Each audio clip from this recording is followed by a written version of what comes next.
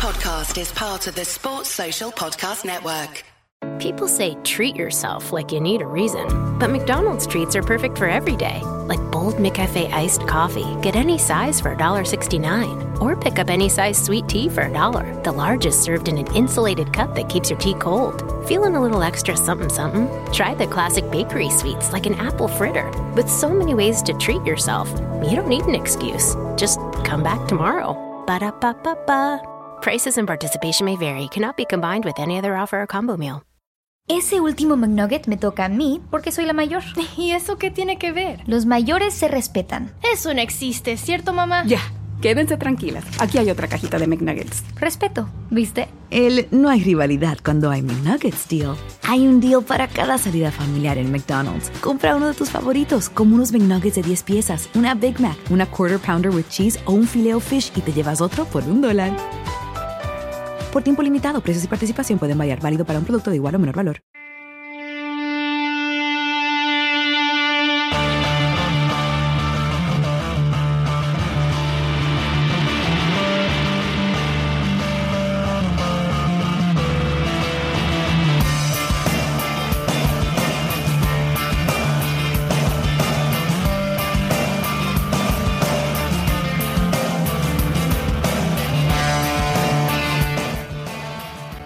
Yeah, it's another week. It's another bouncer, bunker even. There's been all types of bouncing going on. And I had to ask the lads to be quiet there because there would have been a few things that we would have been arrested over had they been here when this came on the airwaves. Anyway, in tonight we've got Stephen, we've got Cy Mooney in from You Never Walk Alone, Irish Reds, who are running the big event down in the Lansdowne Hotel on the day of the Bilbao game. See how I remember that side. We've also got Shane in. He's back in. He missed the flight to Hong Kong. You'll know him as Ragnar Clavin. His English is very good. Mark Lawrence will be well impressed with that. He speaks really good English, Mark. He was able to go into the dressing room and he didn't get parrot at all whatsoever. We've Andy and Mr. Wilson in, and we've also got James O'Regan in as well with us to talk all things Liverpool. And tonight we didn't talk about Lucas because let's be honest about it, he's shit. And we didn't talk about Keita or Van Dijk because we couldn't be arsed talking about it. So we talked about ITKs and stuff, and you'll hear that over the next few minutes. So on we go. Right, so it's the podcast. It's this week's podcast. There's been lots of football since the last podcast. When was the last one? Last Monday. And we've played twice since then. 7 days ago. Lots of football lads to talk about the whole thing. But the first question we have to open up the podcast tonight, and I've got James and I've Cy Mooney who's in, and Shane or Ragnar as he's known to everyone else in LFC, and Steve-O popped in, and Andy's there because Steve-O was in sorting out his STI for the week. Anyway, right, so the first question that I wanted to put to you is, it came in from Paul Little on Twitter, and it's a good observation, it's one worth discussing. And I'm looking at the wrong phone. Basically, right? This is going well. Basically, he said, look, the Twitter, there's only one ITK on Twitter. Is that because his info is reliable, or he tells us what he wants to hear?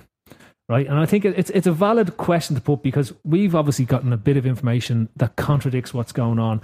And straight away, the amount of people who'll cut you down unless you agree 100% with certain people on Twitter is unbelievable. And they'll defend them to when you're just saying, well, look, actually, there might be another story to this. It mightn't be right.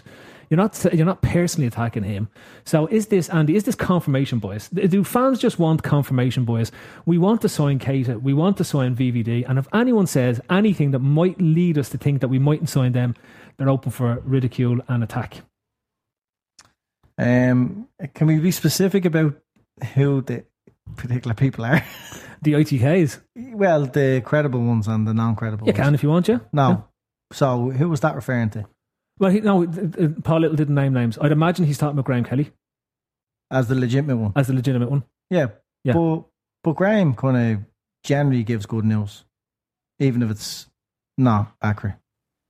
Right. Yeah. But my point is that because is it that because he's legitimately one who's getting information, or is it because the news that he tells us is the information that the fans want to hear? I would say because he brings good news, he's quite popular. Yeah. It's rare he'd say we're not signing that player. It's always we're going to sign, and it'd be an exciting prospect. So yeah, I don't think fans want to hear bad ITK news. Mm-hmm. which is, I think, is quite normal. Okay, so then at least the one. So then obviously there's a lot of people then who regurgitate the information. Yeah. Right. So, but I think so. Someone who is definitely more credible than Graham will be Pearce. James Pearce. Yeah. Okay. And he gets a lot of hate because he can't confirm things for fans that they want to hear. Mm-hmm. He'll say it's not happening or it's a long way off or whatever, and the abuse he gets for it is it's juvenile. It's ridiculous. Mm-hmm. You know, like, he works basically alongside the club, and whatever he gives is the most up to date and accurate information. And that's his job, isn't it? Yeah. Like, I'll put it so. Like, you know a few of the lads as well, and a few of the journalists and stuff like that. But does your mind boggle at times when you see some of the stuff that's on social media? It does, but to be honest, this time of season I sort of switch off the likes of Twitter and Facebooks and stuff like that, just to listen to all the drivel that goes on. You're being linked with every different player under the sun, but the one I used to be mainly follow all the time really was Tony Barrett. But now since he's moved into his new role with the club, you're no longer going to get his stories. Paul Joyce seems to be another one now that's up and running that people seem to be listening an awful lot towards. But it's either what way you take it yourself. You follow who you want to follow. If you think it's going to be true, so be it. If it's not, just move along. But until that's signed on the dotted line, that's just basically it. That's the way I look at it. Stephen, you've a take on the whole thing?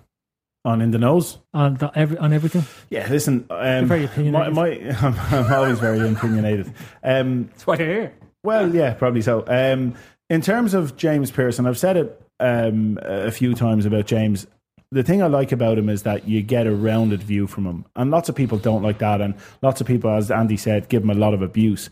But I'd rather somebody that gives it to you straight, regardless of whether it's good news or bad news, you know, rather than just having somebody, and it's honestly no dig at anybody in particular, but if there's just somebody who's only pumping positive stories, because in my mind, that's just trying to generate followers, just trying to generate interest in your Twitter page or your website, whatever you have. With James Pearce, Jim Boardman goes the exact opposite. He steps out of it. If you ever notice, Jim steps out of it completely for the summer nearly. He doesn't get involved in the rumour mills. And I've spoken to him about it off social media, and he just said he has no time for it. He just doesn't want to get involved in all the shite that is the summer, where it's just constantly stuff being made up, him getting told some information, even from reliable sources, that he then doesn't know what to do with, whether it's credible or not. So, you know, I yet again respect him, because he decides, you know what, I report on football 9 months of the season. For the crazy end of it, I'm just going to, like you say, he steps back and just has his summer to himself. And it's probably the easiest thing to do, because as a journalist, you're on a hiding to nothing. You know, as somebody on Twitter who gets a bit of information and you bang it up. And you know what? For all the slagging I give and gave Graham Kelly, that's just me being me on Twitter and winding people up and slagging people. But it's even worse with all the fucking idiots who then go and tweet exactly what he just said from their account as if they just got the information. That's mind-boggling. Yeah. It's the same when there's a fucking James Pearce. James Pearce gives 8 different tweets of information, and then you've got 10 other Liverpool wanker accounts all banging out the same information as him 30 milliseconds right after him. Copy paste tweet. This goes back to my point, right? That's what fans want. I know. You look at the pages. It's not what I want. No, but it's the majority of fans out there want, because you look at their pages, you look at their Facebook pages, you look at their Twitter pages, and you look at the size of their followings. They don't get those followings by not being popular. 100%. People are gravitated like moths to fucking lights to any transfer rumour at all. If you wanted to do an experiment, I think Grizz Cam isn't even a person, right? I think he's on an experiment. No, but seriously, if you have any type of information at all, you can double, treble, and quadruple your following over summertime. Yeah. Any type of news. I could be wrong, but I reckon Grizz is coming in for an awful lot of stick at the moment. Yeah, and I defend him. There's people getting all personal with him because they don't like his information, or they doubt his source, his credibility. Yeah, absolutely. So, I mean, what's the difference between him, for instance, and somebody else giving the stories? Nothing. Just because he's started to get a bit of... You know what it'll be? By this time next summer, that'll be accepted. He'll be accepted as someone to go to. because he's built because a he's reputation. been around a while. Yeah. That's all it takes. It But, doesn't actually. I don't think the credibility as an ITK has to be built up over a couple of years. Like, he may have just come in contact with somebody new Who gives who's him a given bit him of info. information. Yeah. Listen, I've no problem with Chris. Chris is the first person, as much as he's getting a little bit of info, he's playing on it. He's having a bit of fun. It's the summer. And I slag him and wind him up over it and whatever else. But it is what it is. He's very open about what he's doing. You know, so that's totally cool. Yeah. There's no issue with that whatsoever. Yeah. And he's probably doubled his followers during the summer, which for a fella who's involved in a podcast now is not a bad. It's not a bad way to be. Graham Kelly's probably gained 10k in followers this summer. I could be wrong, but I'd say I'm not far off on that. Just because people just are desperate for information, and that's the way it is. You know? And again, I think because the club have been relatively quiet, right? Yeah. There's been an information vacuum which hasn't been there for the past few summers. Yeah. Like, if you look at it, we knew most of our transfers, with the exception of the Wijnaldum deal. We knew nearly all the transfers that were going on for 2 or 3 weeks. Even the Salah deal took 3 weeks until it got over the line, and that was the one that was filling up the column inches for that time period. But since the Van Dijk thing collapsed around and the apology and all happened, it's even James Pearce said it's quieter than it has been for a long time around You've the got club. the whole thing that we used to go on about the whole 10:30 type thing. There's nothing. No, No, There is absolutely and I still to this day check the phone at so do I. 10:30 just to see if there's any news coming through. Do you honestly? Yeah. I do, yeah. That's hilarious. Is it like back in the days of Tony Barrett when he used to work at the newspapers and the whole Bad News Barrett. Bad News Barrett at 10:30 set your watch by. Like, Here's why your life is now worse. 10:31. sign Ronaldo, we're signing Ronaldo. Tony Barrett. It's We're not mad signing how- Ronaldo. There is no intention from the club to sign Ronaldo. Fuck you anyway, Tony. Give us a break here, will you? Let us just live with it for a couple of days. But yeah, like Well, James Pearce did say to you in that interview that there's been consciously that the club it's they've hard. It's rolled- hard. They've rolled back in. They've rolled back in, because they got their understandably fingers so. burned. And, It would be nuts if they hadn't. Yeah, exactly, Like, yeah. as a club, for everybody that's talking about the vacuum of information that's there now, if the club were still as forthcoming with information after they'd had their fingers burned, can you imagine the fucking meltdown there'd be? Yeah. And rightfully Yeah. so. Yeah, Rightfully yeah. so. Like, if the club was still going about things the same way and giving that info out there to fuck up more deals. Yeah, but Yeah. what info did they give out? Like, we still don't really know exactly blow for blow what's happened, what's caused it. Everybody And just got a text saying, done. it wasn't like the club. DM. It wasn't like the yeah. club tweeted DM, the mate. googly eyes. Actually, do you know what? Right? If anyone from Liverpool is listening, the next time you're about to announce a signing, just put do the googly eyes. Just put the googly At eyes. LFC, googly eyes. That's what Peter Moore should start doing now with his tweets. Yeah. And just do the googly Yeah. eyes. Yeah. If Peter Moore tweeted googly eyes, it'd be enough to break Twitter, wouldn't it? The internet would crash. Yeah. Break the internet. Yeah. What's going on? Have we signed Van Dijk? Is Kate signed? Where are you all signed? Who are we signing next? Who are we signing next, Peter? But look at it like that, and that's my point. If somebody comes out with bad news, nobody wants to listen to it. They don't follow the people, and they just attack. Where'd you get your information? Raphael Hogstein put out pretty bad news today that he doesn't think it's going to happen, and he got absolutely obliterated. Which one will happen? Okay. All right. Yeah. And he works for the Guardian. He's a well-respected journalist, and all these idiots on Twitter say, "Oh no, but such and such ITK said it was." As he said himself, he can only go on the information he's given, and that's what but he's sure, putting if- out. And he works for. He's a proper journalist, not. And if some someone asks, point talks to him on Twitter and asks his opinion, and he says, "Well, look, in my opinion, I don't think it's going to happen." Yeah. And then you get dogs abuse. You get fucking dogs abuse for it. When your man just goes, "Look, you just asked me my opinion. I don't think the deal is going to get done." And you're fucking giving me dogs abuse because it didn't say, it's But done. like, there's nothing beneficial for an ITK to put out negative information. No. There's nothing beneficial, because the reason you're an ITK on Twitter is to build your following and have a big group of people that interact There with is you. one who does it, or I don't know if he's wannabe. Your man at 19, never walk alone. Oh yeah. He puts out. I saw there was a bit of grief with him today. I think there's a bit of grief with him today. There's always grief with him Twitter. and Sam Maguire because he says Sam hides his tweets or something like that. Right. Yeah, but Where's he hide them? Can you put them under your pillow? Yeah. You know what I mean? Sam McGuire was giving your man Manuel Vettel. They were going back and forth, weren't they, about the Keita thing? Your man says it's not happening. Sam McGuire thinks it will. They've been going back and forth for a while over it. I'm going to put it. I'll put it. I can get your opinion on this, and it sort of leads on to the Connick Stein thing, and even the stuff that Jeremy told us when he was on the pod, and even stuff we've heard ourselves from Germany. The whole German side of this is saying that this deal is not happening this summer. Right, everything coming out of Germany is saying this thing is not happening this summer. James Pearce, when he talked to Steve-O last week, and even Paul Joyson, the Liverpool side, the journalists that are involved in the Liverpool side are saying this is going to be a very difficult deal that may or may not happen. There's nobody on the Liverpool side in terms of journalism or around it at all that is saying that we are definitely getting Keita. They're saying he's the number one target, but all the stories that are coming at us are saying that this is going to be a near impossible move to pull off. I think if the club pull this off, it's massive. And anybody who's tweeting now done or it's definitely happening or whatever else, they will look like they got it right, but I don't believe it's anywhere near as close as people are suggesting, because last week it was bid accepted, then bid rejected, then another bid gone in, accepted or made. You know, it's all over the place at the minute, so there's no way of knowing. And personally, I don't get hung up on it at all. I like to laugh at it. I like to mock people on Twitter because of what they're putting out there. That's just me being a prick for a bit of shits and giggles in the middle of the day if I'm bored. At least it's not as mad as it normally is. There's only a few names being bandied around. We know there's like a legitimate interest in those players. Whereas it's usually like 200 names or something, and every winger, attacking forward known to man, and like we know the two targets.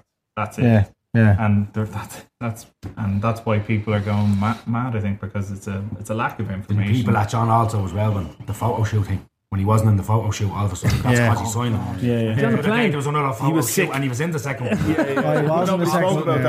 Everybody kept that quiet. That didn't happen. And all went up then as a blow for Liverpool because he's pictured a blow for Liverpool as Keita's pictured. It's pictured in the Leipzig kit. In his Leipzig kit. Yeah, for the team he plays for. And like in a team photograph and he plays them. Yeah. No, it is. And then did he not travel or something? I don't know if he's travelled. Wasn't he ill or something? That's why he wasn't training. Missed a day's training and all of a sudden it was, he's not even training for them. He's going on strike. Go on, Naby lad. And then there was another report today saying that Liverpool have been contacted to tell them that he is for sale. Isn't that meant to be a split in division or something like that in the board? The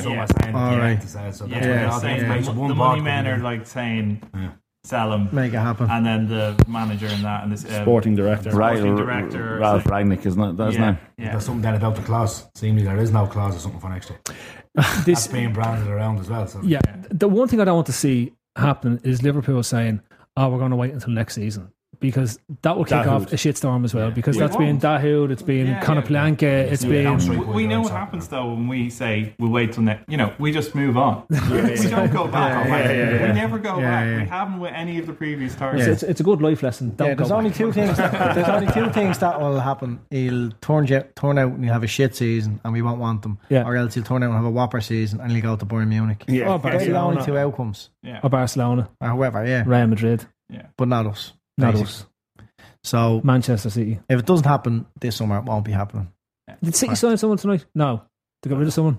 Who cares? Don't know. Joe Hart or something. Nolito's No, Joe Hart's Hart done his medical, I think, for West Ham. I don't get this Joe Hart going to West Ham. I know this is a bit of a tangent, right? I just don't get it. Because I thought Adrian, if I'm looking at your man Adrian's a better goalkeeper than Joe Hart. I don't get the Joe Hart thing. Adrian's not great now, and he's better than Joe Hart. Like, I agree with the Randolph thing, but Randolph put Adrian out of the team last season. No, Adrian was injured at the start of the season. He got injured and then got in because he was injured. Yeah, but my point is, Adrian took him out of the team with 4 games to go. So he wasn't injured all season long. No, but you know what I mean? So Randolph held his place and Adrian didn't get in. That probably says to you enough that there's room for Joe Hart to go there. Joe Hart isn't terrible. He was horrific in Italy. I don't disagree with that. But what I'm saying is, for all the years he spent at City, he was never horrific. He was never as good as the media made him out to be because he was English. They hyped him up. He wasn't not good because he was English, just for the record. But he was hyped because he was English. But I think he's well good enough to go in. He's not good because he says balls back into play. That's why he's not good. It's nothing to do with nationality, or that's why he's not good. Because he makes goals, tips it down. He makes loads of assists for the opposition. He's average. Average. At best. At best. He's West Ham level. Yeah, West Ham level. You know what I mean? So it's not surprising to see them sign him. And gets beaten as near post of frightening. Yeah. Common amount of But times. they showed he conceded 4 identical goals in Italy. Whereas Andy was saying a ball was just whipped into the back post, and instead of dealing with the cross, he pushes it back into play, and literally like he's falling backwards, and he pushes it to the penalty spot. Pushes it back into the penalty spot. And a bloke is standing there, and he's lying on the corner flag. Oh look, he's done it again. West Ham. Yeah. Right, so basically we all agree that if you've got good news, you're going to do well. Yeah, listen, you could set up an account tomorrow. I genuinely believe you could set up an account tomorrow and have a couple of thousand followers by the time the transfer window closes, if you wanted to. If you actually put your mind to it, you could have a couple of thousand followers by the 1st of September. That's fair enough. Yeah. Right, moving on from that, we did have 2 matches last week with Tranmere, and we had Wigan. Actually, lads, the second half of the Wigan game was arguably the worst football game you've ever seen in your life. Even Klopp said it. He was like, that was shite. That was appalling. I remember one stage I just turned it off. I was like, oh jeez, I'm meant to be watching that game. It was like, you know when there's just this thing on the television just going, I'm not watching that anymore. The biggest talking point of that was Mark Lawrence commentary. Yeah, well, come on, Andy. That was outrageous. Come here, was he genuinely on the train the next day with the sun in his hand? No, that picture's from ages ago. No picture. Okay. That just came back out because of what he did. Because of him on the fucking commentary. Andy, you talk us through your Friday night with Mark Lawrence. You were given a brilliant live commentary of his commentary. It was just crazy. I couldn't believe what I was listening to. But it didn't. It started. It was like he was forced into the commentary box, and he was doing everything to make sure that he was never, ever going to be commentating for Liverpool again. He was pissing that guy off as John Bradley. Yeah. Like anything, like John Bradley had only had to say anything, and he just sneer and go, hey. You know. Like John, as commentators do, they state the obvious. Yeah.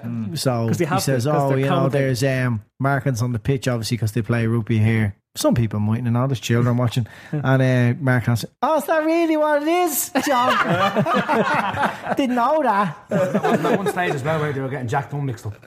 Yeah. But someone just realised that Jack Dunn had started the game, and you're talking about some of the lads, the local lad from Liverpool that was on the bench. Yeah. But obviously these are covering Liverpool's under 23s and 18s last year, where Jack Dunn was probably a bit part player in some of them. And he didn't realise he was actually on the pitch that day when he started last year. We were calling him through a chat's name, but I can't remember himself. The thing about, was it Mohamed Salah because he can speak English? He made this huge point. A huge point how speaking English is a major, major attribute. and his logic behind it was so fucking crazy. He says, because, when they walk into the dressing room and they look around as people talking, and they might think they're talking about him. What's that about? Tell you what, you should sell the fucking paranoid lunatic that walks in and thinks they're talking. Are you not talking about me? Yeah. Blah, blah, blah, blah. And everyone's going, we weren't talking about you, mate. Relax. Learn fucking it. No, Mark, that's not you. And then he used Loris Karius as an example of why you need to be able to speak English. He says, can he speak English? And he was point blank hoping that was the reason Karius was signed. We had a pretty bad start. So somebody would turn around and go, no, you're right, yeah, Mark, he doesn't speak English, and then he'd be able to go off on one about he's German. He has absolutely perfect English, more than like. He's also come through the Manchester City Academy for 3 years. That's right. Yeah. He's absolutely fucking clueless. There was so many incidents, and Salah had a little mistake, like a bad touch or something. He was like, 35 mil for him. So now it's probably a bad time. This is on the official Liverpool. This is probably a bad time to let you know Mark Lawrence is our guest next week, isn't it? On the Steve O Tuesday interview. Andy, you're texting me that I can't make it next. All right. Andy is typing. I was trying to get a little bit of an answer off John Bradley on Twitter last night or today. Was it you involved? No, I was out. And I was just like, come on, just spit it out. Say something. Just say something, please. Because everybody was just saying the same stuff, like, fair play to you for not throwing him out the window of the gantry. It was horrific. But that was the main thing. It completely ruined the match for me. I couldn't even figure out whether it was actually a good football match or not, because that just fucked everything up. See, that's the other mad thing. Like, everyone was giving out about Aldo being the co-commentator at the Tranmere game, right? Yeah. And I like Aldo commentating on LFC TV. Two clubs as well, isn't he? Yeah, absolutely. There's a link there. Like, you can give. I want LFC TV to be the most biased thing I hear on television. Aldo's love propaganda machine. Yeah, like, it should be like fucking Kim Jong-un's television station. You know what I mean? It literally should be that level of propaganda. Except when like a story is taken completely out of context and another paper produces it and people roll with that version of the story. Then he gets a bit of hate. Yeah. But because he was ruining the Van Dijk deal again. Yeah. Yeah. So, I mean, Aldo all the way, but Lawrenson hates Liverpool. No, Lawrenson hates football. Yeah. I don't. It's not even. It's I reckon not even, he just hates his life. That this is the rabbit hole he's gone down and he can't get out of it. And another thing, like, he was letting on to be to not know what a compression top was. Oh, was he? What are they for? He said something about Wijnaldum or something, wasn't it? What are they for? What are they for? What are they for? Like, if someone says there's they hold in your moves, Mark. They hold in your moves. Yeah. It was like someone said it was like they just had your uncle with full blown Alzheimer's sitting beside you on commentating. Commentating on the game. But it wasn't even funny. Yeah. Right, look, moving on. One of the questions that was being asked, I think Ken won Dan, or I fucking don't know what the thing is. Anyway, and we care about you, listeners. Keep those questions coming, listeners. Loving them. Fuck his name what is this? Look, he'll know who he is. Read out his question. And I don't really want to go down the rabbit hole of transfers, because we've been talking about Keita and Van Dijk for the last God knows how long, right? So anyway, right, the question he asked is, can we see Liverpool playing three at the back next season? There's probably two lines of thought that's coming off this. Obviously the Van Dijk thing, if you sign another centre half, and obviously Klopp likes Lovren, and how do you fit them all into the same team? And then also Klopp has said he's going to try out different things in Hong Kong and different systems, so it could be a relevant reason to ask, right? And it sort of leads us into the Hong Kong and the tour. And I think Paul Senior came out with that today as well. He was talking about, he feels that is what will happen, that we'll go three at the back. What did Paul Jr. think? I don't know what his son had to say about the situation, but no, I don't see it happening personally. I think most of the time we'll play a flat back four, and I think we've got ultimately two injury prone centre halves. So I think you'll probably get 40 games each. You'll probably see Clavin play some cup games. If we do bring in two centre halves, then that probably. Unlucky Shane. Shane just there despondent. Only a few cup games. Oh man, back to Newtown and goal it is. So, but yeah, no. In terms of I think the three of them will just play a lot of football between them. Let's be honest. So maybe better at home, but I just think, did we have the goalkeeper to suit with a back three at the beginning? Do you know what I mean? If I broke down and stuff like that, we exactly haven't got either. Larry Karius doesn't fill me with any confidence whatsoever, even looking around the friendly last week. He just does not. Less Danny Ward that's sitting there. He hasn't been given a go yet, but I just don't think three at the back. Not for us with the keepers that we have now. But at home, maybe, when you got the likes of your Burnleys, your Stokes or something that's going to sit behind it, something to change, something to try differently. Especially when you have three ball playing centre backs there, really, and Matip, Lovren and Clavin. What? Well, no, with Van Dijk. Van Dijk. Sorry, mate. He played for Southampton last season. But I just don't think Salah and Mane are your wing backs. Like, they don't. No. They're you can't do that to them type of players. Like, that's I don't think they're going to be your wing backs. I think you're going to have. Well, they were suggesting. They were suggesting that these boys would be playing out wide. Who was suggesting that? Twitter. Twitter said it. Glad we had this chat. Twitter said it. Twitter said it. You go 3-4-3. Try and play is right. Like, someone's, Yeah, but if you play 3-5-2, it would suggest that you'd have to have two wing backs wide. But if you play 3-4-3, you would be able to get the two of them onto the pitch high up. Would you be playing now in the 3-4-3? Would you be playing in the lower block? The one behind the two, in front of the three, in the diamond. No matter what we do at home, it's still going to end up in concede 2-9. Yeah, but you play 2 at the back anyway. Yeah. So that's what you're getting regardless, isn't it? Yeah. It's play so high the full-backs when the centre-backs are on the ball by that high, so it is basically 2 at the back. James, would you like to see 3 at the back? No. Yeah, I have a romance with it, but just I think of Roy Evans. I think it works back to the Evo days. 13-14. John Scales. John Scales. Chelsea the league in the end, didn't it? Well, that's it. Yeah, but I think that suits Conte as manager. I don't think it suits a Klopp team to play 3 at the back. Well, they sat deep with 3 at the back and had Courtois behind them. You know what I mean? So, whereas we've got Mignolet or Karius and you know, put the 2 of them together, they still won't be good. As I said, Danny Ward is the one that I don't understand. Like, where's he going to play this season? Like, talk a right wing. Centre half of the the bit of Premier League experience would have been good for him. Listen, he still might go out before in the Premier League than Karius. You know, there could be. Have Huddersfield gone and bought a keeper? They bought a keeper. They have. That's a man. Pugovic is off Hull. Oh, is that who they went for? Yeah. Okay. Some German lad. Yeah, I thought they brought a German lad in. Yeah. You know what they say?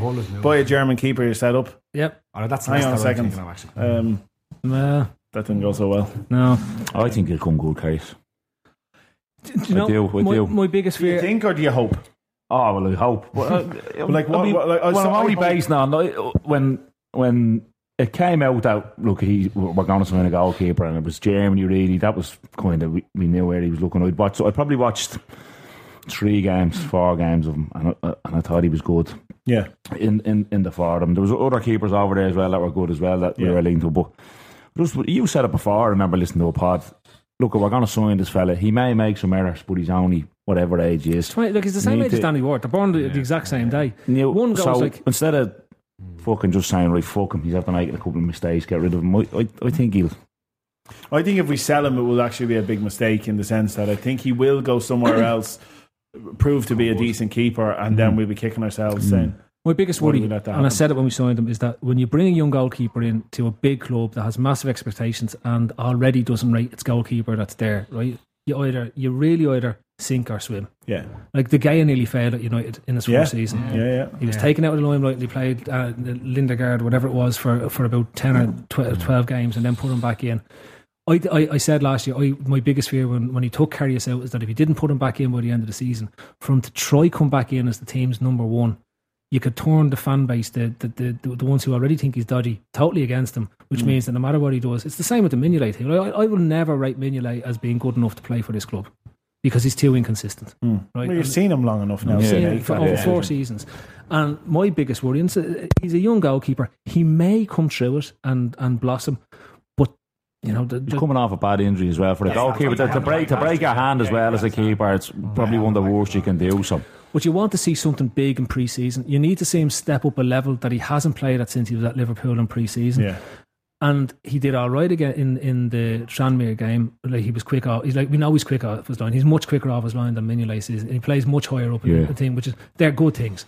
But as soon as the ball was coming into the box again, he was all over the shot for crosses. And that's the one thing we can. Whatever about Mignolet not being like, I think Mignolet's improvement, and I've said it many times, was well overestimated to what he actually did. But last season. Element of his improvement, but he did improve immensely on crosses. Yeah, it was just his authority in and around that 6-yard box was nil, so it went up 20-fold because which is a major thing for us. It is, like the amount of goals you can see that dropped significantly. Since he started to Mick got good at that. Yeah. So you wonder, if Van Dijk comes in, does that change how we defend? Does it give the keeper a little bit more confidence that the defence will deal with it? Because, you know, you can say all you want about how any keeper should come out and command their box, and we've 2 goalkeepers here at the minute. There's a lot to be said for 3, is there? Yeah. Oh, you a keeper? Sorry, I didn't realise. Well, 3 keepers. Then you lads will know better than me. But there's a lot to be said for knowing that you don't have to come for everything. No, it's the decision making is the biggest part of it. Yeah. The one other night I was watching on stream. Now I did see Cardi. I kept going on me on and off, but I did see the one where Cardi's came out and. He flapped. Well, not he tried to catch it, just slipped through his fingers. Then he grabbed it the second attempt. I would be more looking at like. When he comes for a ball, like them fellas at that level, 9.5 times out of 10 they're going to hang on to it. Yeah. So it's a decision making for when to come and when to stay. And if, like, he came the other night, slipped through his fingers, he got it the second time, but the decision was right to come. I've more of a problem with a fella, you're looking at him and you're going, what are you doing coming out there? Stay in your fucking line. Or a ball coming in going, get off your line, you have to get that. You can get to the Swansea game was very bad. He stayed in his line last season. I think he planted himself to his line to not fuck up. And it nearly highlights your weaknesses if you do that as a keeper, you know. So it's just avoiding you lot taking him on as well, isn't it?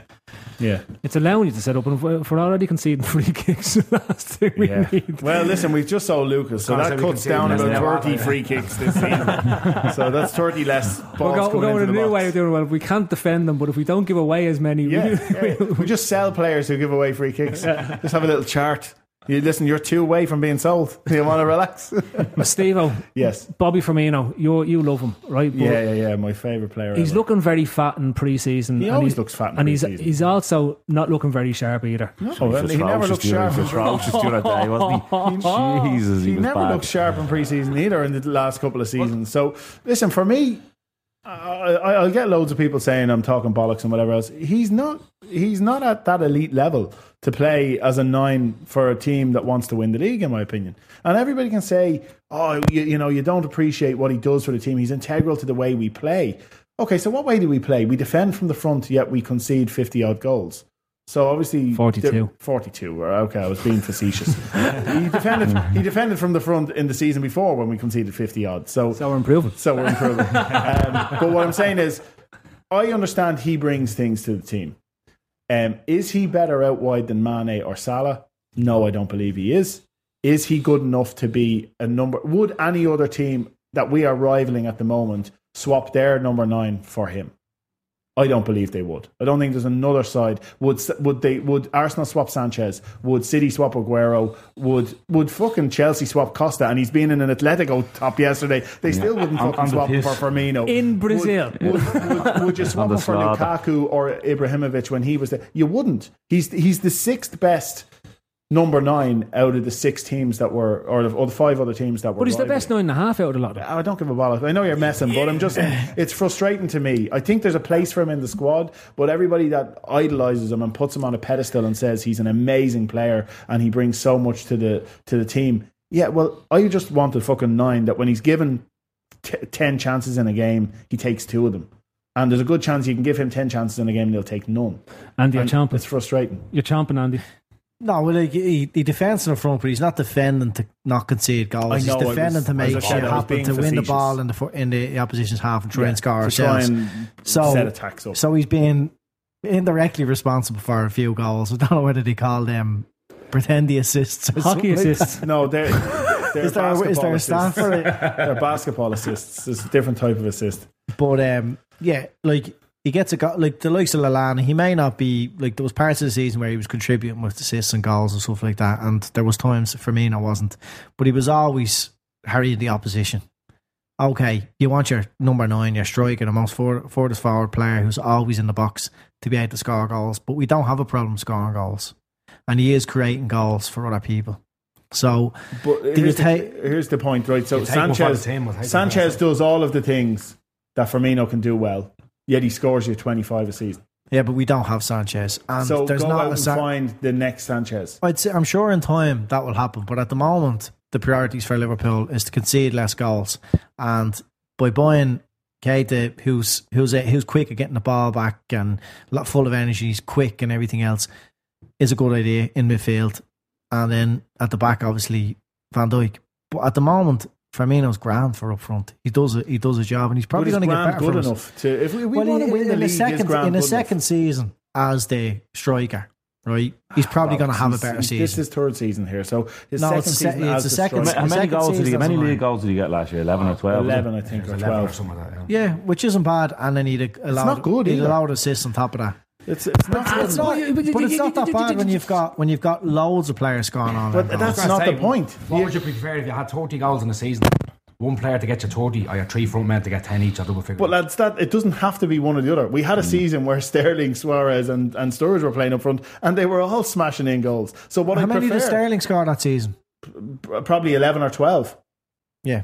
So he was the wide player scoring 11 or 12, and then you had 2 other players scoring 50 odd between them. Yeah, but he wasn't like that's it. He was contributing to plenty of goals, and we've got other players contributing to them. 9. If we lost Suarez that season, we'd be in trouble.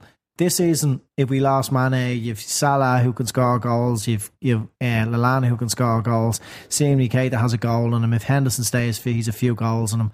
We don't have to worry about losing players. If Sturridge comes in, he's going to score goals. Question, right? If Origi comes in, Ings is fit now. I don't know who's going to stay. Ings, will you? Ask me, Guy. Well, what? Ings. Are we just completely writing Danny Ings off? I'm just saying he's 50 fucking 2. He's no knees. I'm not writing him off, but you could be eating your words. You could be eating your words in a few months' time. If he gets himself fit, he's the type of player. Number 9 he's the type of player who could do well. Lucas outsprint him in training.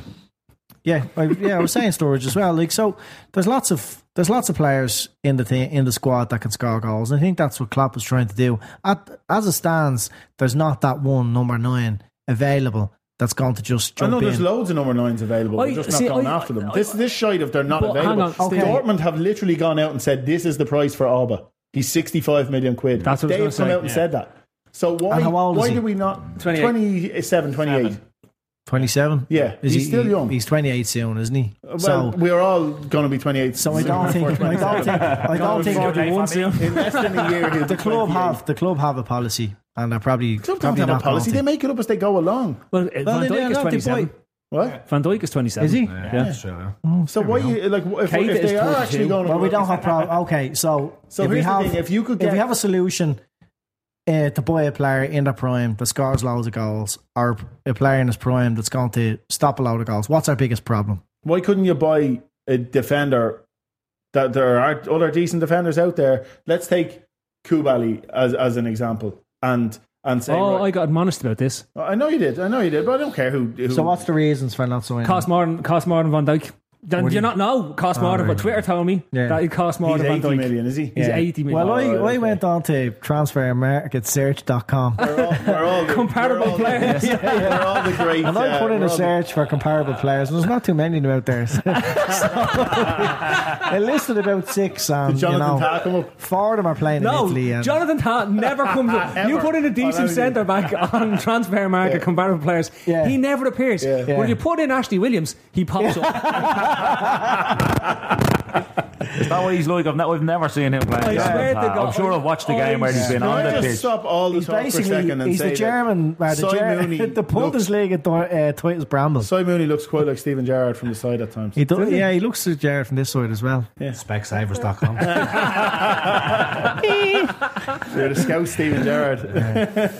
But yeah, forget about Jonathan Tah. No, listen, I'm just saying I would prefer to see if we really are going to go balls out and make a statement this summer, I think the club could have bought us. Listen, the manager, it's all down to what the manager wants. I'm just talking about what I would prefer. If he thinks Firmino is the answer for him, then he's going to play Firmino there, and that's fine. I'm okay with it. Whatever team Klopp puts out, I have utmost faith. Yeah, okay, but like he's going to play Firmino. Firmino's there. We don't have an alternative to come in and play centre back that's going to. But we have a player who's going to do a job in Firmino. Yeah. He might score half the goals as Aubameyang will score. But we scored the second most amount of goals last season. Yeah. With Firmino, with Coutinho, with Mane. I just gone for half. Do we need more goals, or we need to? No, we don't. And we have the players available. It all depends, right? We go on about the goals that we scored, but let's remember, lads, we scored most of those goals in the first half of the season.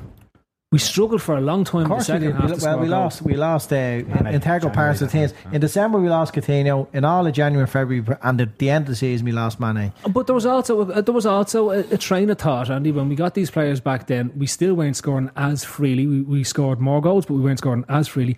In that people looked at Klopp's system and they started in Anfield. They started David Moyes. No, okay. Technical genius. At the start of the season, we were flying. Right? Oh, agreed.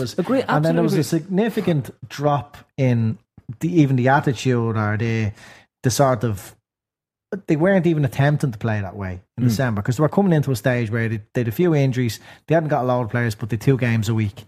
So there was a drop off, an intentional drop off. So players, we wouldn't end up with not being able to field the team. Yeah.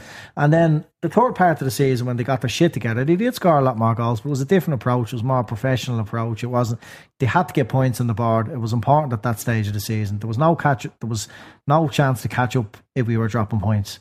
So it was more of a systematic thing. I think if Liverpool want to score goals, they'll score goals.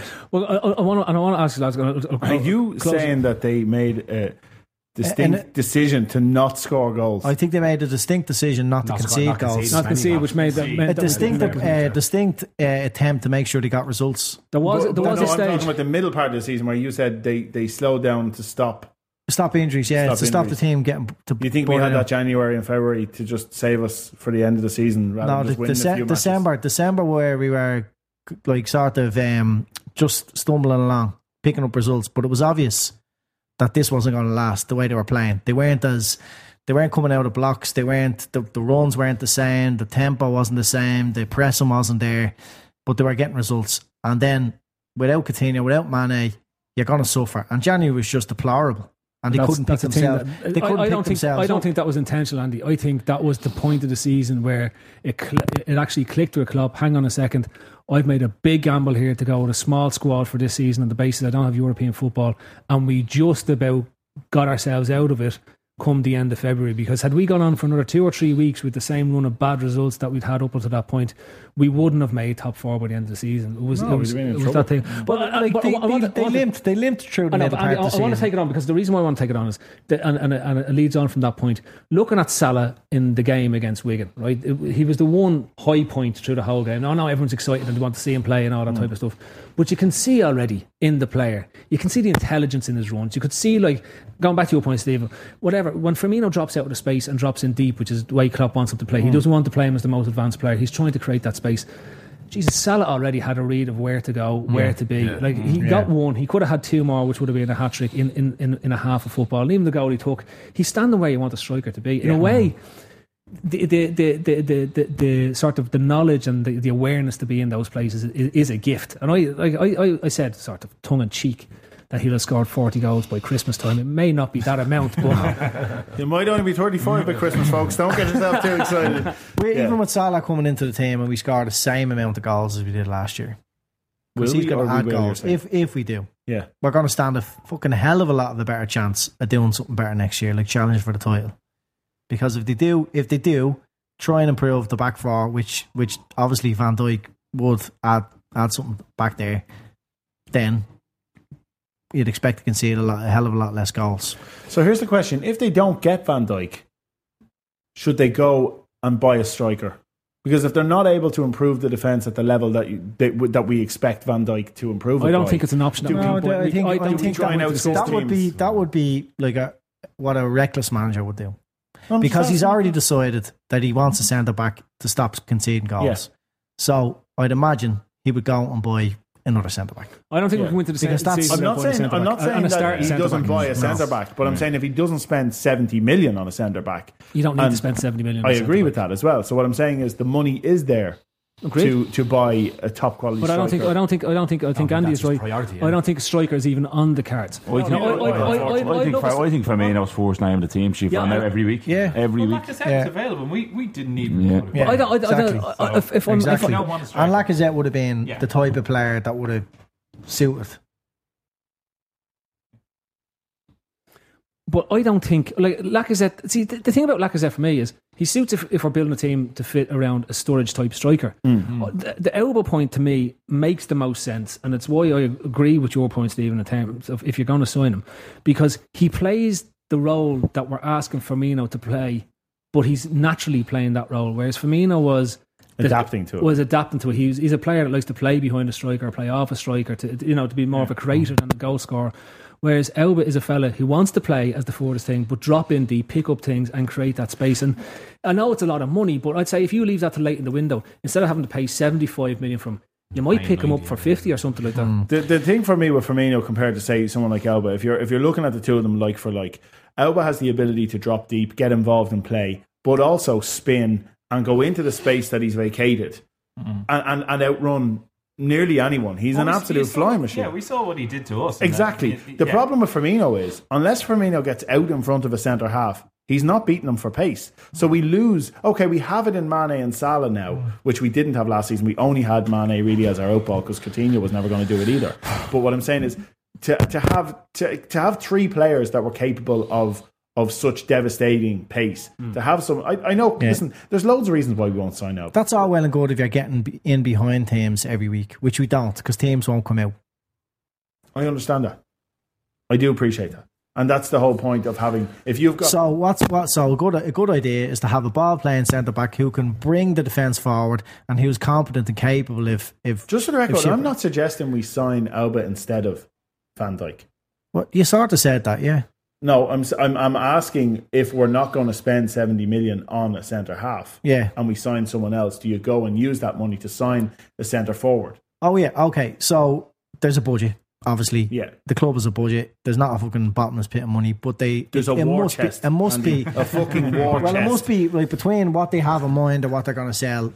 They're looking at 2 players that are going to cost 70 million each, right? Yeah. So, and then they've bought Salah. So there's a 200. Yeah, well, there's a 200 ceiling, right? So they're not going to be able to buy Aubameyang, Keita, and Van Dijk. So if another centre back came along and they got him for 20, they got a good deal on him. Then you're looking at, okay, hang on, we'll buy Aubameyang, but that's not realistic at the moment because they're really Listen, trying hard. This is fans talking rather than actually using. I want to move it on because you could talk about this all night, and frankly, we won't get anywhere with it. But look, they're doing the tour in Hong Kong, and they're playing. Who are they playing first? Crystal Palace. Crystal Palace, yes. Right, Palace, right, and then they might play either West Brom, Leicester or West Brom. Leicester, right. Yeah. Okay, so is that Wednesday, Friday again? Saturday. Saturday, brilliant. It's 1:30 in the morning, isn't it? Wednesday? 1:30 in the morning. Towards tomorrow, 1:30. Yeah. Towards the morning, 1:30. Might watch that. But what do we want to see out of this? Do we want to see him getting closer to what we expect to be the first team squad, or is it just? No, we're miles away from that. It's only the third and fourth game. I think your last pre-season game is normally when you want to see it all come together. I think Bilbao, the game against Bilbao and Dublin is actually where. Sorry, go ahead. No, I think Germany, personally myself, Germany is the one that, especially if we don't see any signings by then it's squeaky bun time whether something's going to happen for the Audi Cup. Yeah, I think that's the big one. Yeah, especially I think you're right, because with the Champions League game, you want the team to get used to doing Wednesday weekend, or Tuesday weekend, and like the Champions League qualifier is around. I know somebody asked us a question: who would like to see in a Champions League qualifier? Well, I'd like to see an under-7s team against that we annihilate. I don't want to see a big tie in the just keep them fresh for when we Dundalk. Dundalk. That's exactly what you want to see. No, drop it town. I don't. Good LP man might do us a solid. Definitely don't want Celtic. Yeah, no, opposite. Jesus Christ, no. You just don't want. I don't know if we can get. What about Red Bull Salzburg? After we sign Keita. I don't think we can get Celtic anyway, can we? Because I think both are seeded. I think they may be seeded for the draw as a league winner if they get through the rounds. Yeah, I think I could be wrong on that now, but I think they might be seeded. Someone will correct you, I'm sure. Yeah, they always do. They always do, and I'm wrong an awful lot, and we always ignore them. Yeah, which is the better. I just block them. But so, would we like to see Danny Ward get a few minutes? Like he's played Karius, but he's got Grab on as well again, hasn't he? Who's it? Against Tranmere. Yeah, the kid. He came on against Tranmere. I turned it off at that stage. Yeah, he did. He got 20 minutes or something. Yeah, he about 20 minutes at the end. Well, it seemed he meant to have big hopes for that chap as well. Yeah, but I think it's interesting. He's saying that Ward is going to compete. You'd imagine he would have been getting the same amount of minutes as Mignolet and Karius if he sees them as a viable equal to the other two. Otherwise, we're better off letting him go on loan. I don't think he's been in either of the squads either, hasn't he? No, that's the interesting bit. In fairness, he's been out today saying he came back like that playoff final. He would have came back later, didn't he? He came back later than the rest of them. So I saw him today. I thought he was your man Randall. Who? He was out at home. Who was? I thought it was Conor Randall. I was like, there going, what's he doing talking about goalkeeping?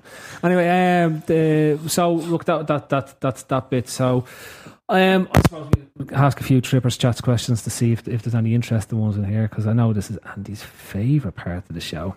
It always is. Right, Andy. Johnny asks, if you had your own pizza place, would you ban people from having pineapple or any other fruit on their pizza? No, because pineapple is lovely on pizza. It wouldn't be. It's fantastic. I wouldn't allow little bits of pineapple. You know, they like the canned type pineapple. The little tiny pieces. Yeah, pineapple chunks. You have to have a ring. Not a ring, no, but like a chunk of pineapple. Yeah. Well, how would you define a chunk now? Is it like a semicircle, or is it a quarter of a circle, or So is he at home? Do you mean thickly cut as opposed thickly cut. Yeah. So the square area. The square root of the of half your thumb, but twice the thickness would be a chunk. It would be a chunk. Whereas normally they're little slivers. So you're talking like the chunks of pineapple you get if you go into a shop to buy it in a little pack. You know the way they're big? Yes. They're literally like blocks of pineapple. Yeah. That's what you think should be on the pizza. Yeah. Right. And I wouldn't put them on at the start of the cooking process. Right. I'd pull the pizza, you know, it goes through the thing halfway, and I'd whip it back out, right? And then put it on so it doesn't dry up too You're not going much. to have a proper wood-fired oven? Yeah, so, exactly. So, after that, out the spot the fella who just gets 4-star all the time. I know, yeah. Going through on the conveyor belt. Proper wood only Apache Pizza deliver where I am. $9.99. But fucking I'm sure. just saying if Apache Pizza are interested in sponsoring. But do you know where is a very, very, very good pizza shop? Firehouse Pizza. Yeah. It's and really, this is in really no way good. down to the fact that an ex-colleague opened that. It's a very if anyone lives in Ballymun or Booterstown, they're gonna know it. Yeah. Because it's the best pizza. It's the best pizza in Dublin. It really is. Andy, It's would you say it's they'd none be of your interested in shite, sponsoring the pod? What? I'm sure we can have a discussion. I think we should have a discussion. A discussion should take place. Yeah. But we'll arrange that tomorrow. when he was setting up that pizza place, he said, I'm not going to have, your poxy sliced ham. Like, Yeah. everything was going to be proper he has ham. good quality toppings. Yeah. He does. I prefer a thinner base. So the likes of what you get from, say, Milano's on a Romana base is my preference. And it's very hard for big pizza places to do that. If you're doing a 16-inch pizza, it's Actually, there's a place in Kilkeel, can't remember the name, right? And they brought a fella in from, it's an Italian chef, he's in from Rome, who actually who does the pizza and does a really thin base. I think he was originally trained in Naples, so it's in Kilkeel. Yeah, in Kilkeel. It's not so too far it's for worth a spin. I can manage that. But they do pizzas like Thai grain curry. Yeah, pizza. they've unusual options on there. Yeah, and like Firehouse Pizzas, future sponsors of the pod. Yeah, we'd like to make it known at this point in time we haven't even begun negotiations. So all positive comments are just our own feelings towards them. Yeah, I know. So pineapple, you're all right. That's the way to go. So you wouldn't be banning anyone for fruit? Soy? No. You? Fruit? No. Pineapple all day long myself. Happy all day. No hassle. No hassle with that. So we're all pineapple lovers here. All good in the But I think you're putting pineapple on a pizza is like Lovren or Sacco. It's just like it's one of those things that will tear Twitter apart. No, fucking will. We will do a poll tomorrow. It'll tear a fan base apart. A fan base.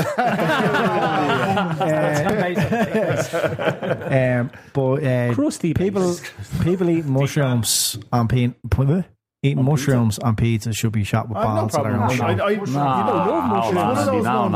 It's one of those ones whereby I would never ever ask for mushrooms as a topping. But if a pizza came out with mushroom on it, I'd have no problem in eating. Not like olives. It's one of those things. I don't actually love olives. I just pick them off. But yeah, jalapenos are a must on a pizza. Yeah, I prefer red jalapenos to green ones. Can't handle them. Too hot. Right, so just on the fruit, I just want to say, Johnny, if you're listening, just remember that tomatoes are a fruit. So if you're going to ban people from having fruit on a pizza, then don't have any tomatoes on it, you fucking weirdo.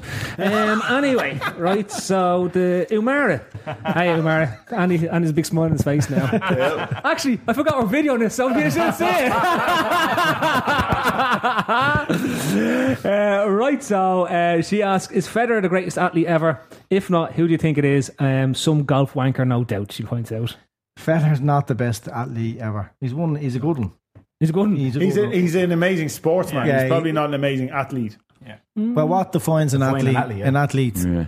Athletic capabilities, and surely there's so you have to be like, it has to be a mad sport. Yeah, like an Ironman. These ultra runners that run 100 miles. CrossFit Games. Yeah, so you're into it. Like, that's into a different, because the fittest sportsmen in the world are boxers. The fittest professional sport are boxers. No, they aren't. Would you say the Reebok CrossFit lads are the fittest blokes in the world? Professional sports. Yeah, watch the documentaries. The fittest athletes. Rich Browning, isn't it? His name? Is that a professional sport? CrossFit now. They do, yeah. I thought it was just like events. Just wankers in a warehouse. I thought it was just wankers in a warehouse. I thought CrossFit was just like mental cunts No. lifting weights real fast. And they're running like they do it over 3 days, and they're running marathons and swimming marathons, and then doing mad weightlifting and pull-ups and like like you're saying, like it's torture for their body. Like you'd have to. It's insane. So the only way to really do this is like you pick the best sportsman that's ever lived in each sport, and make the world games. World games. So Federer is going to feature Phelps and swimming and fucking. They all have to do each other's sport and see like Tyson in like Skill Zone in Sandyford. Like if you got like say an MMA superstars and a boxer, and then brought them on a world tour of talking. That'd be a good one, wouldn't it? Like the Skill Zone in Sandyford, right? They have like 10 different zones. Also, if they're interested in sponsorship. Well, no, Skill Zone in Sandyford have like 10 different zones, and you go in and it's basketball, it's penalties, it's kicking a fucking rugby ball over the bar, it's chipping a golf ball into a hole, it's tennis, it's baseball, there's tons of stuff, there's a climbing wall, and you get scored for each one of them, and then everybody adds up their score at the end, and you see how you come out, you know. Right. That sounds like great fun. But that would be is that something we should do as a group and video it and see how it goes for the whole sponsorship? Yeah, definitely. That's definitely something we should do. We'll contact them tomorrow after Firehouse Pizza. Pre and post pod sponsorship deals. The fittest tripper. But that'd be a good way. That'd be a good way to suss it out. If you got the best sportsmen and made them all compete in each other's sport and see who at the end of it came out with the most amount of points. So as you say, Federer has to get in and swim 100 meters. Yeah. And Phelps is going to win that. Yeah. But it's how close the rest of them come to him, what they score. Yeah. And then Phelps has to get out and fucking, I don't know, drive a Formula 1 car around, because you forget like, truck even. Formula 1, the fitness those fucking drivers require is insane. So that'd be a good way. World Games. Andy's World Games, but obviously brought to you by Firehouse Pizza and Skill Zone Sandyford. But the biggest athlete in the entire world is going to be someone you probably haven't heard of, like running over mountains and Rich Round. It's like those ultra runners running 100 miles. There's nuts stuff. But, Rich Round, although Rich was beaten in the qualifiers because he still does the team groups. That's all he does now. That's why no one gives a bollocks. I did watch the Netflix joke with a minute, There's the fittest athlete on earth is the follow-up where they actually show the whole games and what they do, and it's fucking ridiculous. That thing, that morph thing, do you see that thing they do with the fucking, that'll kill you. That'll kill you. Fucking kill you. That'll kill you. Unless you are really drunk. Pineapple and mushroom. I can do this. I got this. Don't worry. I'm going to do the CrossFit Games. Will we try and answer this question though? Well, who is the best athlete ever? Yeah, but see, I think we're saying sport. I think she might have meant sports person. Yeah, I'm answering for her. Yeah, but I'm guessing she possibly meant. Okay, well, I'd say Tiger Woods is the best sportsman ever. I wouldn't say he's the best even golfer ever. Why not? Because did he break Jack Nicklaus's record? No. To me, he was. To you, he did because you gave him extra bonus points for you seeing him. There were different times, like what Tiger Woods done for golf and the type of shots he could play and how elite he was, how it became the sport. It probably fell down too early for him that he could have went on and won 20, 30 more majors. He could have done fucking major. Jack Nicklaus was probably banging a bird and drinking whiskey the night before he went out and shot around the golf. He wasn't an elite athlete. George Best. Yeah. Do you know what I mean? So you have to take that into I don't think you can compare athletes from different sports anyway. No. From different Federer, eras as well. Without question, is the finest tennis player. I still think that Federer, for what he's done and what he's achieved, nobody even comes close. There was the stupid thing when Nadal won the Australian Open. They're saying, is actually Nadal the greatest of all time? Yeah, Federer still had one more fucking Masters than Federer had. Do you see that thing that went up? Sure, like he's 10 of his are the French Open anyway on clay. I know. I'm going to say, well, that's because Federer has 7 in women. Yeah, did you see the thing with Federer knocking Liverpool off their perch? So it was like 1991, Liverpool 18, Federer 0. 2017, Federer 19, Liverpool 18. Finally, he's knocked them off their fucking perch. Right, a quick one to round it out. Darren Dunbar asks, if you had to spend the night with a footballer's wife, who would it be? And he says, surely Shakira would come out on top. No. Winky face, smiley face.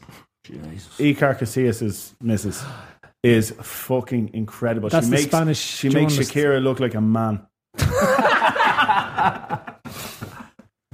Sean Kira. Right, and a quick one. Actually, since you're in, we'll give you a quick one. If you could go to anywhere for a 2-day away trip game, where would it be in Europe, let's say? Cork, Onion and Cologne.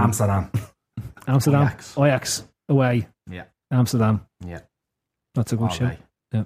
I'd go to somewhere in Bulgaria where it's like 150 for a 115 cent for a 15 cent for a pint. Down to Sunny Beach. Yeah. Sunny Beach FC I'll away. just go to Vinny and the Cork Onion. Yeah, not even Cologne, go to a FC match. Cologne. Wouldn't even go to a match. No, we'll just go for just 2 go days. and sit outside Vinny's pub, have the absolute lols for 2 days. It was fucking brilliant. Can't wait to go back. Sick going back on the airplane. Can't wait to go back. And Neil. See you soon, Vinny. Yeah, definitely. And well, Vinny's sponsored the pods before as well. So yeah, just so Firehouse is listening and Skills on time. Right, that's actually before we go quickly, and I'm going to do intros and outros. But Si, you of course are running all the stuff that's going on the day of the Bilbao match. So here's your chance. Tell us about it. Right, basically what we've done, we've organised the Lansdowne Hotel on Pembroke Road. It's going to kick off around 12 o'clock till 5 o'clock thereabouts. We're in, we have a Beatles tribute band. We've got the Anfield Rap going to do a bit for us also. We've got a DJ. Going to have a raffle on the day, which the other day we've gotten a signed Steven Gerrard jersey and stuff like that. We're going to put up a trip on the day also as well for one of the games that we haven't decided as of yet. It is a free event, and it's also, just to give the boys a shout out, it's sponsored by the Shankly Hotel and also Chewy.ie. Right. So on the day, it's a free for all. You can come along. Would advise people to get there early. They are saying that they're only insured to have around 1,000 people on the forecourt, but the feedback they say that we're getting, and from people who have been there before when we done the Celtic game, it's seemingly going to be a hell of a lot bigger this time around, and they're saying they'll have a bit of security at the front just to try and control the amount of people that's to and from. Yeah. So they also, the hotel then put on a DJ later on then for when everyone returns for the game, and there's also been MS charity that we're going to do for as well. There's a barbecue on the day, and we've also got a kids zone with face painters and stuff, so any money that's contributed on that is all going to be given to the charity MS that'll be there on the day also. That's well done. That's superb, yeah. We'll pop along on the day. Yeah, whoever you're not here. Andy, you were lads. Yeah, I'll be definitely coming along to that. Jamie and Neil are there as well. Yeah, I'm going as well. You are, James. James is going as well. So we'll plenty of the Trippers crew. Yeah, we'll probably bring along and do a bit of Periscope and fuck the Anfield Rap, right? Exactly. So we've offended everybody else. So I might as well. How are you, lads? And Skill Zone and Firehouse Pizza. Actually, free pizzas on the day. Firehouse Pizzas who deliver a load of pizzas that day as main sponsors of the get pod. A spot price from Skill Zone as well. Yeah, exactly. Right, perfect. Okay, lads, thanks for that. And over now. Actually, do the outro quickly. So that was that. So that was the pod brought to you in association with Firehouse Pizza and Skill Zone as of next week. Big thanks as ever to the Astro who do let us work here and do our bits in and out as ever. As we say, get down to Dell. He'll give you a 33% discount off football. The discounts are increasing. It's right, there wasn't a fucking sinner in the place. Come down, you just let you play all day for free. Just come down. There's always somebody here. Anyway, look, a big shout to the lads for coming in tonight. Of course, there was Stephen Daly when he came out after doing his STI tests. Si Mooney, of course, in for the first time tonight. Shane back in again for his second one of the pre-season. Andy on his football. What do you call him? What's his name? Mr. Wilson. And of course, James O'Regan. And it was myself, Casey. We'll be back next week. I think I never did the announcement. I won't do it either in case I can't get it to work. Yeah, keep it on Twitter. We'll keep it on Twitter. We'll keep it on Twitter instead. Big announcement, right? So that's it. You're off here this week. The Steve O'Choose the interview. STI is out tomorrow with George Sefton.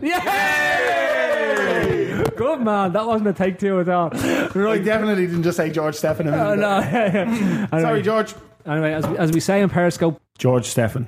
George Sefton. Seven. George Sefton. Oh, need to record that. You fucking go again. Delete. Okay, parachutes ready. Boy, the things I go through to get auto loan rates as low as 0.99% APR for 60 months on new vehicles with PenFed. You are aware that you don't have to be a military member to save hundreds on your auto loan, aren't you? Anyone can join PenFed. As someone terrified of heights, I probably should have looked into that. Probably. Drop me off at the Sure! PenFed Credit Union. Visit PenFed.org/autos or call 1-800-247-5626. Advertised rates available through the PenFed car buying service. To receive any advertised product, you must become a member of PenFed, insured by NCUA. So, let's say you're into yoga or Pilates, or maybe you dabble in gymnastics like me. Either way, you know being flexible is key to doing what you love. That's why Smoothie King created this Stretch and Flex smoothie for people like us, with whole fruits and organic veggies, plus type 2 collagen. Make it part of your daily fitness routine to support flexibility and joint health. So try the Stretch and Flex smoothie in tart cherry or pineapple kale. Order online today for pickup or delivery. Smoothie King, rule the day. Sports Social Podcast Network.